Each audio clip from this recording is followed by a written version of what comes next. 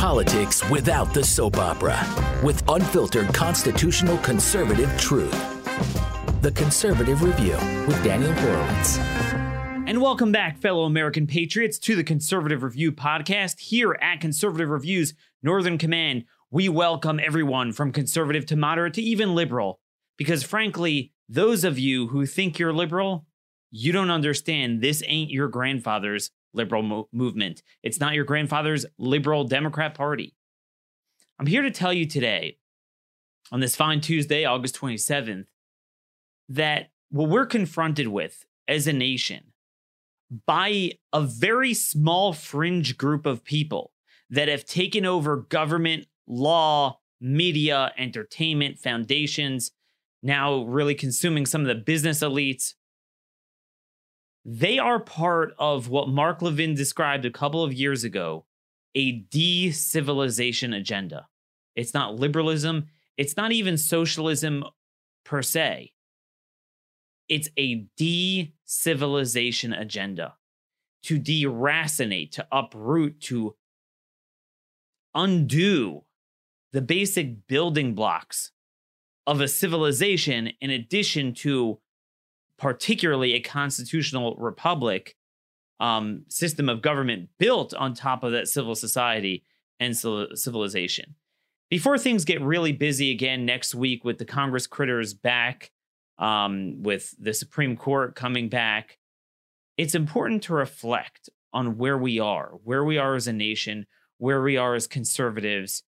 Why is it that the left is succeeding on winning 50-year cultural battles overnight without firing a single shot? If you really look at this de-civilization agenda, if you think about it, there's a number of facets to it, but the ones I want to focus on today, and even then we're not going to get to all of it, but that we've been focusing on in recent days, recent weeks.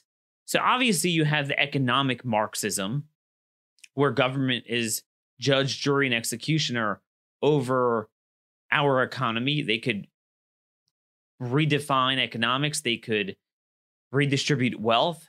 They could, at any whim, just go in and distort the markets, mandates, regulations, subsidies, whatever they want. But then there's more to it. There's more to it than just Marxism. There's the man is a woman is a man.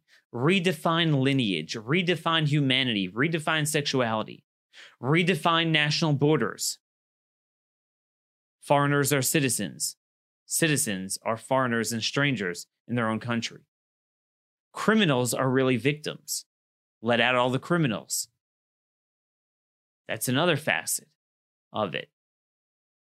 And then on top of that is what we've been warning about for so many years, probably more than anyone in the public sphere, judicial supremacism. See, it's crazy enough to push a de-civilization agenda. Man is woman, woman's man, criminal's victim, illegal alien is citizen. It's crazy enough to push that in the political branches of government, where you actually have to stand for election. You have A, you have to get elected. B, you have to get reelected. C, you have to engage in a robust public debate where there's a democratic process to pass a piece of legislation and enact it. But what the left has done is, over the years, they have brainwashed the public into this notion of judicial supremacy, that we don't have three branches of government. We really have one branch of government. And it's not just the Supreme Court, but any lower court that they pick to redefine the Constitution, that's it. And if the Supreme Court overturns it, they'll just come back again a couple years later, start the cycle again, slightly different case, slightly different tone, and seek the same thing until they succeed. Again and again and again until they succeed. Remember, Obergefell, the gay marriage case, where they redefined the building block of all civilization, marriage. That in itself, for the first time ever to my knowledge, in Supreme Court history, overturned a 9-0 case in 1979, where they first sought to redefine it, and it was unanimous not to do it. But again, they only have to win one time. They get all the at-bats. They could strike out, but they could come back again for another at-bat and constantly win. It's a perfect system of heads they win, tails they win. And the beauty of it, as we noted yesterday, and by the way, if you haven't heard yesterday's show, go to YouTube, like our show, episode 479, on how elections don't matter if we're going to accord any judge the power of God, greater power than God. God himself doesn't take a guy with a male plumbing and refer to the person as a female. But the beauty of this agenda is that they get to do it through the unelected judges. So here's the deal. No one has ever heard of these cases. They're quiet until they go to the Supreme Court. And even then, no one has ever heard of them until we try to enact legislation. They're like, oh, you can't do it. The court said it's in the Constitution. Well, what do you mean? Why is the court the sole and final expositor of the Constitution? Well, they're not. But we've been brainwashed into thinking that. And that's not true. Not true at all. But it allows the left to quietly implement their agenda without transparency, without a public debate, without the legislative process, and without standing for election. So they don't even suffer the reprisal of implementing their agenda. So again, they have their de-civilization agenda, and then they implement it through the unelected federal courts. So with that, I want to continue our discussion from yesterday, because this case out of Idaho was more insane than I could ever imagine. I didn't even realize it. I was focused on Friday on the insane immigration ruling where they just ruled, hey, 130-year immigration law is unconstitutional. You had this gender dysphoria case in Idaho where the Ninth Circuit on Friday mandated that the state castrate a prisoner and pay for it with taxpayer funding, of course. And that if you don't castrate the guy, it's a violation of cruel and unusual punishment. I didn't realize yesterday that this individual who was suing in court was convicted of child molestation, molesting a 15-year-old boy. This is a 22-year-old man. Yes, he's a man. This guy is seeking to get government to pay to self-destruct himself, self-immolate. And right off the bat, we have to ask ourselves, folks, have we been asleep at the wheel? How have we allowed things to get this radical that blithely and blissfully people that appear to be sane and lucid in politics and media could just refer to a man as a woman as a man, refer to literally, I'm not exaggerating, there's no hyperbole we're going to see in this case, cutting off someone's testicles or for a female, their chest, and mutilating and injecting them with all sorts of stuff, doing hysterectomies on males and, I don't know, adding penises to women. I don't even know what that means. And just refer to it as surgery, like something constructive. How is it that the left has been able to get away with this de-civilization agenda? And the answer is because even in the reddest of red states, much less nationally at the 50-yard line in American politics, we don't have a conservative party. And by golly, you don't even need to be conservative to believe that castrating someone is evil, immoral, illogical, and needs to stop. And we've allowed this to go on. Even conservatives use their language, LGBTQ, transgender surgery. Like, we use their language. A lot of conservative publications, I notice, even refer to a guy with a yin and a yang as a female. And because we have social media and there's so much inculcating people's brains, they can't think for a minute. They don't have any respite. You know, in the beginning of Exodus, I believe it's chapter 5, So when Pharaoh was sensing some sort of rebellion in Egypt, when Moses initiated the conversations with him to let out the Jews, and he was scared that Moses would spawn a full-scale rebellion. So Pharaoh said, you know what? I'm going to increase their hard work. Then not only do they have to construct the bricks in the swamps and Ramses, they now have to gather the raw materials and the straw to construct the bricks in the first place. And the purpose of that was he realized that you might be outnumbered. You know, let's say there were more Jews than Egyptians and they could easily rebel. But if you shut their brain down by not giving them any respite of thought to the body, mind, soul, emotions, that's how you beat down a slave and they can't rebel. And we've all become slaves to this system, this immoral, illogical, gender-bending system where we've allowed the left to do this and it's become normal. If I go up to you and I say, I'm chopping off my arm, would you say, you're an LGBT American, a chopping American? Government needs to pay, Medicaid needs to fund the removal of my arm or my leg. Surgery. Daniel wants surgery. Are you going to deny Daniel his surgery? You know, here, this is what it is. This is what the guy wants to do. Okay, this is a razor. This guy in Idaho Department of Corrections evidently tried to cut off his testicles a couple of times and maybe partially succeeded. This Adri Edmo. And now a Ninth Circuit could just come along and say the Constitution mandates that you must complete that for him.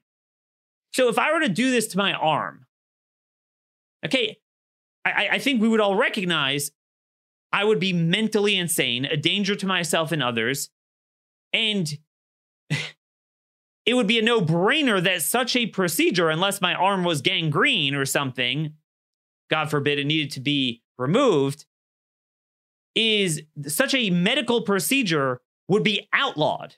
It would be against the law. It would be a felony to commit such an act, much less mandate that government officials must pay to have it done, right?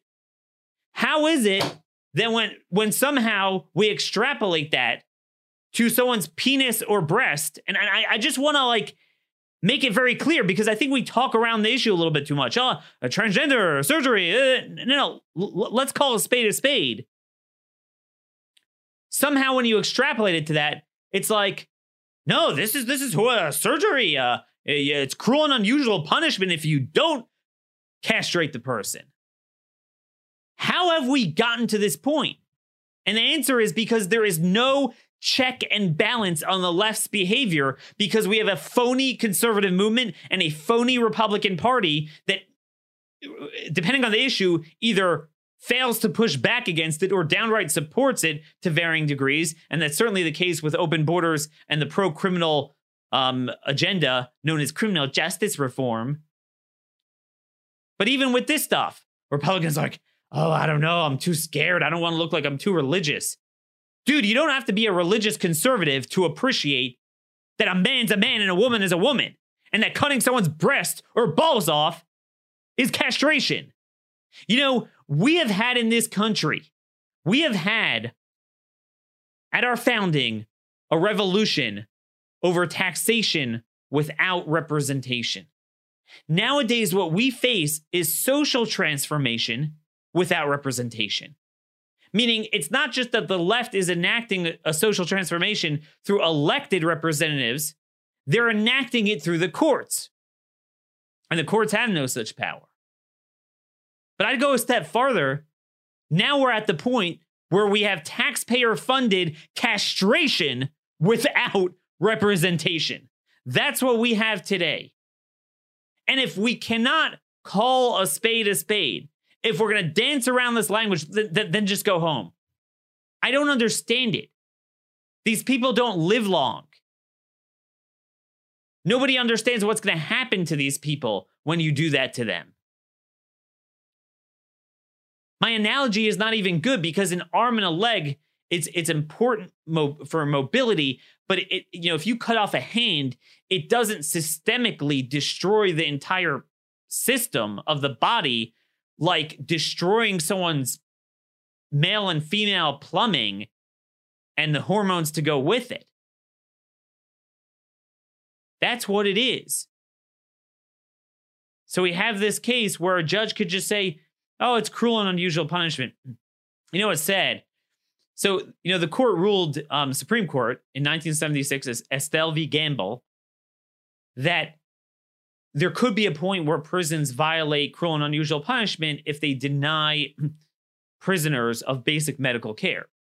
And the way they define that is denying care that such medical care is, the denial of such medical care is so unconscionable as to fall below society's minimum standard of decency. Minimum standard of decency. Now we have judges telling us 43 years later that the minimum standard of decency in our society is offering to castrate people. So the judge is ordering to cut his balls off. I guess do everything else. I don't know if that means adding a female version. I don't know what that even means, how that's done. And then adding a chest, performing that type of stuff. But it involves, in Wisconsin, the case was a female who wanted to go the other way. And the judge mandated Medicaid funding, that the state used Medicaid funding for. I mean, I looked at that case. It included castration, mastectomies, hysterectomies, genital reconstruction, and breast augmentation. So there you go. Now, obviously, this garbage has been tried before in the courts earlier this year in the Fifth Circuit. They laughed it out. The First Circuit, a couple of years ago, they laughed it out. But the Ninth Circuit gets to do this.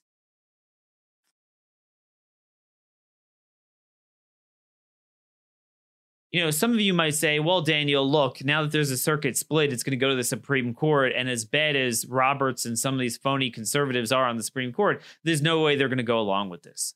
And that might very well be true. But here's what you guys need to understand.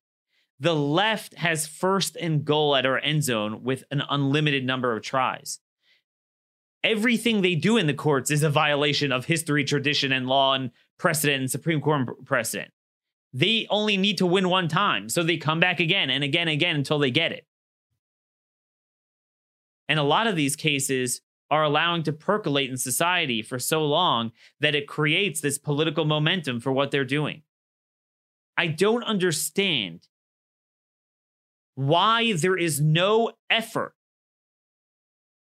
on the part of conservatives to go on offense. Thankfully, the governor there says we're not funding it. But, he kind of said more like they're appealing to the Supreme Court. I'm not opposed to that, but it's like, let's say a judge says, I want you to chop your head off. Are you going to say, I'm going to appeal to the Supreme Court? No, there's got to be a point in time where we say, no, you don't have that power. We have separation of powers. You can't force a state to appropriate funding for something illogical, immoral, and dangerous under something that is transparently the most radical adulteration of a constitutional clause imaginable. Think about it. Cruel and unusual. Unusual means it's unusual what government is doing. In this case, they admit this would be the first time ever forcing a Department of Corrections to pay for castration for an inmate.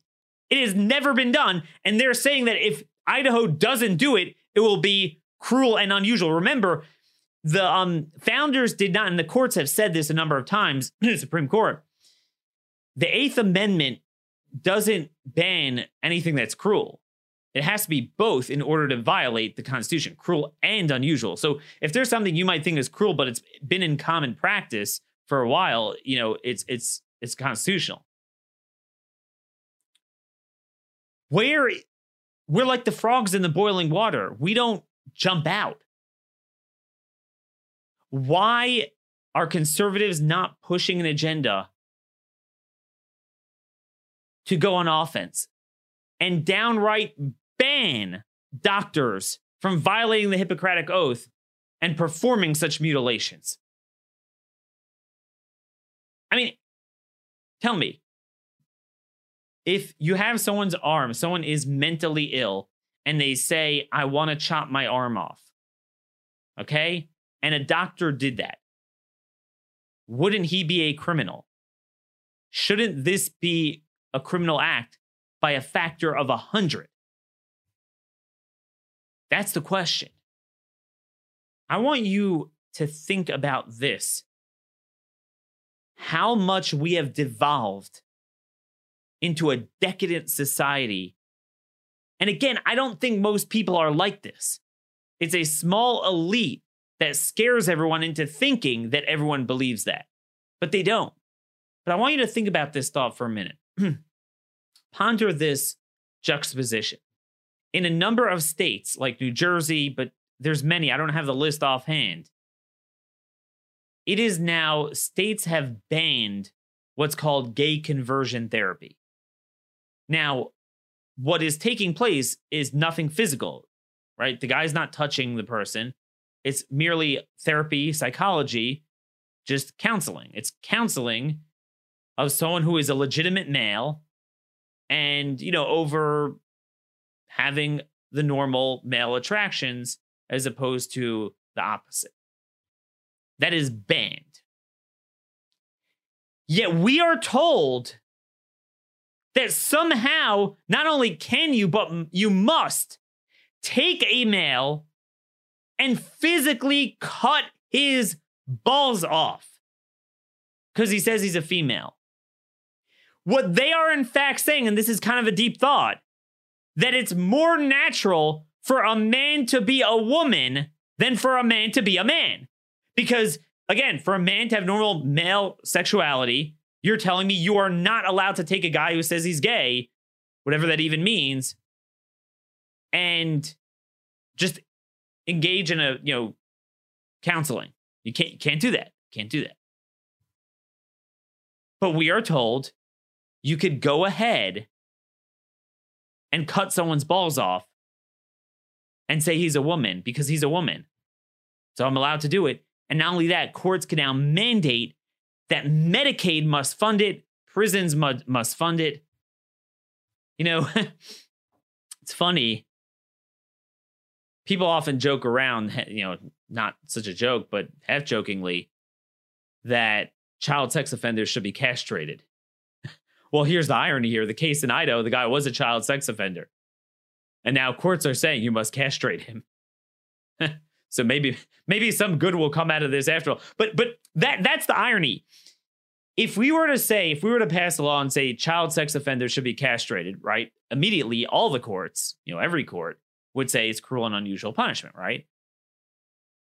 But yeah, if you do it for this, somehow it's cruel and unusual punishment not to do it. What I'm trying to say is look at what we are willing to do to service the sexual licentious agenda. And that's what it's all about. Because again, if you cut off someone's shoulder, knee, hip, everyone would say what I'm saying. But somehow if you extrapolate it to a woman's chest or female and male plumbing between the legs, somehow, like, no, what do you mean? Daniel, you're a hateful person. Nothing stands before the sexual licentious agenda in society. And that's the problem. No one stands up to these people. They're destroying our society and we don't take the fight to them. It's out of control. I was thinking recently, where is this? I saw a story. This is, talk about out of control. This is from the dailywire.com. This case happened in England. Single woman marries herself on 36th birthday. To celebrate 36 years without marrying anyone, a single woman in West Sussex, England, elected to throw a wedding-themed birthday party where she cheekily married herself. A single mom rang in her 36th birthday in an unusual fashion by wearing a wedding dress and tiara and celebrating making it all the way without marrying anyone. I was thinking to myself recently, what's to stop the left from doing this? This is no less absurd than a court saying a man and a man is a marriage. Everyone focused again on, oh, Daniel, stop judging people. And the Bible and sin. We're not talking about that. I have my beliefs, you could have your beliefs, it's fine. We're talking about redefining a natural law. You could do whatever you want in your own, but you can't mandate that a state must redefine marriage to something that's not a marriage and say it's in the Constitution. So the question, this reminded me of the fact that, see, the courts will only push what the licentious agenda is doing. They wait until it becomes popular, not among the majority of the people, but among the elites. And then that's when the courts come in so they could win the fight for them in the broad population without ever having to have it out in the legislature. So I made this point in chapter 3 of my book, Stolen Sovereignty. I said, to strike down state marriage laws, the court declared that marriage is no longer a special union between one man and one woman. As such, they had an obligation to explain to the country what a marriage is. This is where they were appallingly silent. This case is different from all other areas where the courts strike down state or federal statutes. Normally, when the courts strike down a law they deem unlawful, the law reverts back to what it was before the passage of the flawed law in their mind. In this case, nothing predated traditional marriage, so to speak. This leads to the question none of the proponents of redefining marriage from the bench could answer. If marriage is no longer limited to one man and one woman, why should it not include polyamory, polygamy, and incestuous relationships? Again, were marriage to be redefined through the political process, these are the particular conditions that can be worked out. But if courts are going to find an unalienable right to a homosexual marriage and state recognition thereof, why do those rights not extend to the aforementioned non-traditional relationships so long as they are consenting adults? And by the way, even that, they're slowly sanitizing pedophilia too, but that's a different story. This was the question posed by Justice Alito to Mary Bonato, the lawyer arguing the case on behalf of the same-sex couple. She had no legitimate answer. Checkmate. In fact, there are 3 reasons why the aforementioned relationships should have a stronger case in their quest for marriage recognition than homosexual couples if we are to consider Anthony Kennedy's opinion the law of the land. First, from a natural law perspective, polygamous, polyamorous, and incestuous marriages can result in procreation, whether you like it or not. And in the case of polygamy, it is certainly more rooted in history than homosexual marriage. While marriage encompasses a lot more than simply having children, procreation has been the hallmark of the institution since its inception because civilization could not perpetuate itself without it. That is the defining characteristic differentiating a marriage from any other friendship or relationship. Moreover, so much of Kennedy's ruling is rooted in his fabrication of new constitutional rights, namely the right to, quote, dignity, quote, nobility, protection against stigmas, and the right to, quote, define and express their identity. If Kennedy believes it is his responsibility and prerogative to bestow those new post-constitutional rights on perhaps the most powerful and trendy class of people in the country, how much more so for a group that is still scorned, stigmatized, and denied their dignity to express their identity? Homosexual marriage is in vogue and glorified by Hollywood, whereas these other relationships are still heavily stigmatized. Don't they need an even greater degree of protection? Where is their right to love? Third, what about the children of these relationships? Shouldn't we be concerned with removing the stigma from their children, just like Kennedy was so concerned in regards to the stigma against adopted children of homosexual relationships? Again, this is all from the text. I'm taking these arguments all from the text of Obergefell. And unlike children of homosexual relationships, which by definition are only adopted, polygamous or incestuous relationships can produce biological children. Don't these biological children deserve at least as much protection against stigma as the adopted children of homosexuals? Again, we're not making political and societal arguments here. Courts should be concerned with legal arguments, and it is simply indefensible to deny multiple partners, threesomes or tensomes, the dignity of a marriage license. Imagine how well-rounded the children would be having the luxury of multiple caretakers. Picture a middle-aged man who tragically loses his wife to cancer in her 40s and views his daughter, who is a spitting image of his late wife, as his next soulmate to console him over the heartbreaking loss. Doesn't this scenario epitomize, quote, the highest ideals of love, fidelity, devotion, sacrifice, and family, unquote, Kennedy referenced at the conclusion of his illogical and tempestuous screed? Yet amazingly, Kennedy blatantly limited his decision to two individuals in the most brazen act of legislating from the bench of all time, restructuring the foundation of civilization. This is a quote from the opinion. The nature of marriage is that, through its enduring bond, two persons together can find other freedoms such as expression, intimacy, and spirituality. This is true for all persons, whatever their sexual orientation.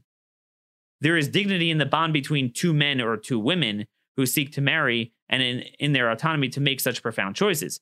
A second principle in this court's jurisprudence is that the right to marry is fundamental because it supports a two-person union.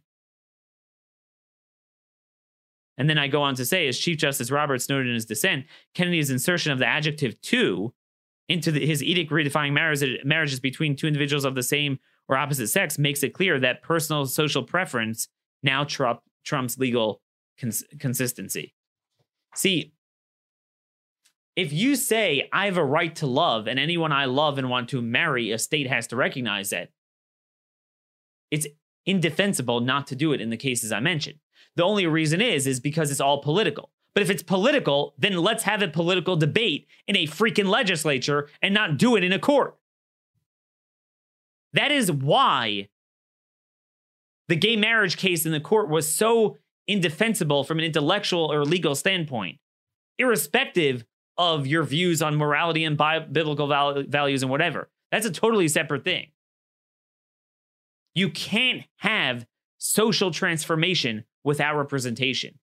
Yet now it's become so bad, we have castration without representation. The only question that remains here is if Republicans will actually finally push back. You know, it's funny how sanctuary cities are somehow able to thwart the immigration laws passed by the elected branch of the federal government related to its most foundational power over sovereignty of the union. And no one does anything about it. Yet somehow when the unelected, weakest branch of the federal government just destroys the states just give into it. So we'll see what happens. We might follow up and have someone from the state legislature on in the Idaho state legislature to discuss this in the future. In our remaining time, I just want to move on to the next social transformation. Illegal is citizen. Citizens are strangers in our own country. Weak on crime laws. There's so much on my docket. I don't really have time, but just real briefly, the city of DC, the DC government, city council is looking to now expand their jailbreak programs. DC, California, many states have now created a new law whereby those convicted to life in prison without parole as juveniles. Now, those are some really bad dudes because it takes a lot to get that these days. You know, straight up first-degree murder, probably not even so much rape. I don't even know how often that happens. Basically just first-degree murder. After 15 years, they could reopen that sentence. 15 or 20 years, depending on the state. The DC government is looking to now extend that to those convicted of crimes up until the age of 25, not just 18. So in other words, and the Washington Post put this out. The Washington Post did an editorial against this. Republicans won't talk about it. Jared Kushner is out there. You might have seen the Axios article. He said in front of a group of Republican donors, don't worry, felons are voting Republican. Yet even the Washington Post is railing against this. And they noted that under DC's proposal, both the El Paso shooter and the Dayton guy would be out at the ages of 36 and 39, respectively. after 15 years, that even though you were sentenced to life in prison without parole, but after 15 years, we could reopen that and potentially let you go. And yet Republicans are all on board with this. That if the American people would only know this, we could destroy the other side. But we don't have another side. That's the problem. So there's a lot more on that front I want to get to. It's endless. There's endless new cases that demonstrate these weak on crime laws, Republicans and Jared joining along with it. We're going to continue dogging this issue. But real briefly, as I've been recording this, another story broke. As we noted before, Montgomery County, Maryland is a sanctuary county where they defy federal law. And there are now 4 cases of alleged rape, most of them child rape, at the hands of Salvadoran nationals in the jurisdiction. And now it's breaking news that there is a 5th case. Kevin Lewis is the local ABC News reporter. He's been breaking all of these stories. He is a rare gem in this industry of random journalists that recognizes that, wait a minute, Montgomery is a sanctuary. If we have all these heinous criminals, committing crimes, often being released, that's a big story. We need to report on, meaning it's not immaterial to the fact of the crime that the guy is an illegal alien, because that means this is an avoidable crime, and a lot of it is caused by its sanctuary status. So this is a big story. The problem is every other reporter I know of in these local areas, they do everything they can to cover it up. So if we had a Kevin Lewis in every single area of the country, we would have a different country, because people would know about this. They would know about the social transformation taking place. And by the way, there's no greater social transformation than importing a large group of people that have in their culture to have sex with children that young. This is a very pervasive problem. I'm just going to read to you from his Twitter account. Just came out. New. Nelson Reyes Medrano is accused of crawling into bed with a 16-year-old Germantown, Maryland girl as she napped. The 46-year-old proceeded to rape the teen at knife point, police say. This is the 5th undocumented immigrant arrested on rape charges in Montgomery County in the last month. More. Cops say Reyes Medrano grew impatient and placed the knife against the victim's neck. He then ripped off the 16-year-old's clothes. What is alleged to have happened next is too troubling to publish. You could look at the police report linked to in his Twitter account. The victim told detectives she was in pain during the entire assault. More. Reyes Medrano is married with 10 children. 6 are under the age of 18. For the last 3 years, he's worked at a bakery in PG County, Maryland, another sanctuary. ICE says the accused rapist is Salvadoran national living in the U.S. illegally. It's lodged a detainer against him. I obtained that same statement from ICE's spokeswoman in Maryland. Folks, I just want to, before I read his last tweet, this is yet another case in Montgomery County where you have a married man with a bunch of children raping an underage girl. In a previous case, this Mendoza guy we reported on last week, this guy was alleged to have attempted to rape a 12-year-old girl while his wife was giving birth to their fourth child. Had 3 children, giving birth to another anchor baby. Think about this. We are now stuck with the family members of child rapists thanks to the erroneous, illogical, and illegal notion of anchor baby birthright citizenship, which is absolutely not true. Trump needs to pull the trigger on that. We need to keep applying that pressure. But I go on. He noted that Montgomery County Police recorded 314 rape cases in 2016, an average of 26 a month. MoCo does not collect data on criminal suspects' immigration status, so it's very challenging to decipher what percentage of our U.S. citizens, legal residents, or undocumented immigrants commit crimes. And that point is true of every jurisdiction. We have no data, so it's left to people like us to really scrape for these cases. But you wonder how common it is. They will not report on it. If you think illegals commit so few crimes, you shouldn't be ashamed to report this, right? But there's another important thing. Montgomery County is another example of where jailbreak meets meets sanctuary cities. In other words, the general weak on crime mentality meets weak on illegal immigration. Aside from the fact that they don't believe in sovereignty, Montgomery County they don't believe in criminal justice. They're remaking our criminal laws. It's no surprise that after violent crime going down, remember we talked about how the more we locked up people and the more we had tougher sentencing and tougher policing and more of a deterrent, the more crime plummeted. Well, guess what? Guess what? It turns out, as they become weaker the last number of years, crime's going up. So Kevin Lewis, the ABC 7 news reporter, reports on his Twitter account here, a graphic here showing a spike the last few years. And this is around when it happened, 2014, 2015, 2016. Now, we don't even have 2018, 2019 data. I'd love to see where the trajectory is. But you could just see it went from 130 or so rapes a year, 120, 130, to 314.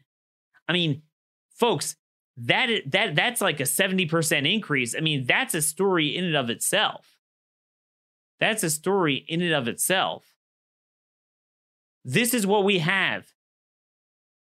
Castration without representation, social transformation without representation, judicial supremacy, jailbreak, illegal immigration, transgender this and that. We are having our soul as a nation, as a people, our security, our sovereignty, our civil society ripped to shreds. And often without our say in it. Where are the Republicans talking about this? Where are the Republicans in the Trump administration working to make September a fight over sanctuary cities, over crime, making Montgomery County a rallying cry for that agenda, just like the left is making El Paso a rallying cry to infringe upon constitutional rights of law-abiding citizens, while they, meanwhile, let gun felons out of prison? Where is the counter agenda? Where is anyone in conservative media doing this? Well, we're certainly going to keep doing this, but we need your support. We need you to go to Conservative Review's YouTube page, like our video, subscribe to our YouTube page, send this show and every other show we do to 50 of your friends and family members. Spread the word, because as you see, the more people know about this, the more it demands reaction. One of the things about jailbreak is they cannot tolerate dissent. Conservative publications, I hear from friends, are spiking columns that are critical of criminal justice reform. Conservative publications are saying you can no longer publish stuff that is critical of Soros's crime agenda. Think about that. The reason is very simple. Because unlike any other issue, this issue is such a universal slam dunk among 90% of voters that if people actually knew what they were doing, that this is not about, first-time, low-level, nonviolent offenders. This is about deconstructing our entire system, abolishing prison across the board, abolishing deterrent, pro-criminal laws across the board. Nobody would support it if they knew about it. But nobody knows that this is even happening because it happens either under the radar or it happens by the courts or both. These are the issues. If today is the first time you're tuning into the Conservative Review podcast, these are the issues we're going to continue to cover, as well as many others. But certainly these issues, the social transformation without representation, now morphing into castration without representation, paid for by you and me, the taxpayer. I hate to end off on a grim note, but until next time, thank you for listening, and God bless you all.